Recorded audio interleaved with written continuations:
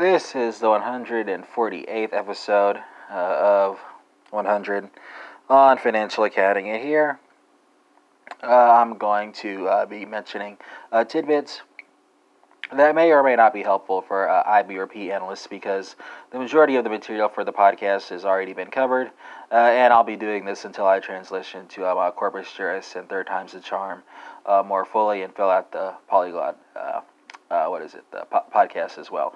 So what am I going to be talking about here? I'll be talking about the impact of balance of payment flows, current account balances in the determination of exchange rates, and capital flows in the determination of exchange rates as well, right? So balance of payment accounts are an accounting model of all monetary transactions between a country and the rest of the world. Generally speaking, persistent current account deficits lead to depreciation of the domestic currency. This is due to the flow and supply and demand channel, portfolio balance channel, and the debt sustainability channel. With greater financial integration of the world's capital markets and increased capital mobility, capital flows are now the dominant force in influencing exchange rates, interest rates, and asset price bubbles, right?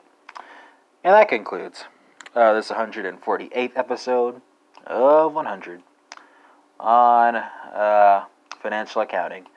Not, of course, ruling out the possibility of more bonus sessions.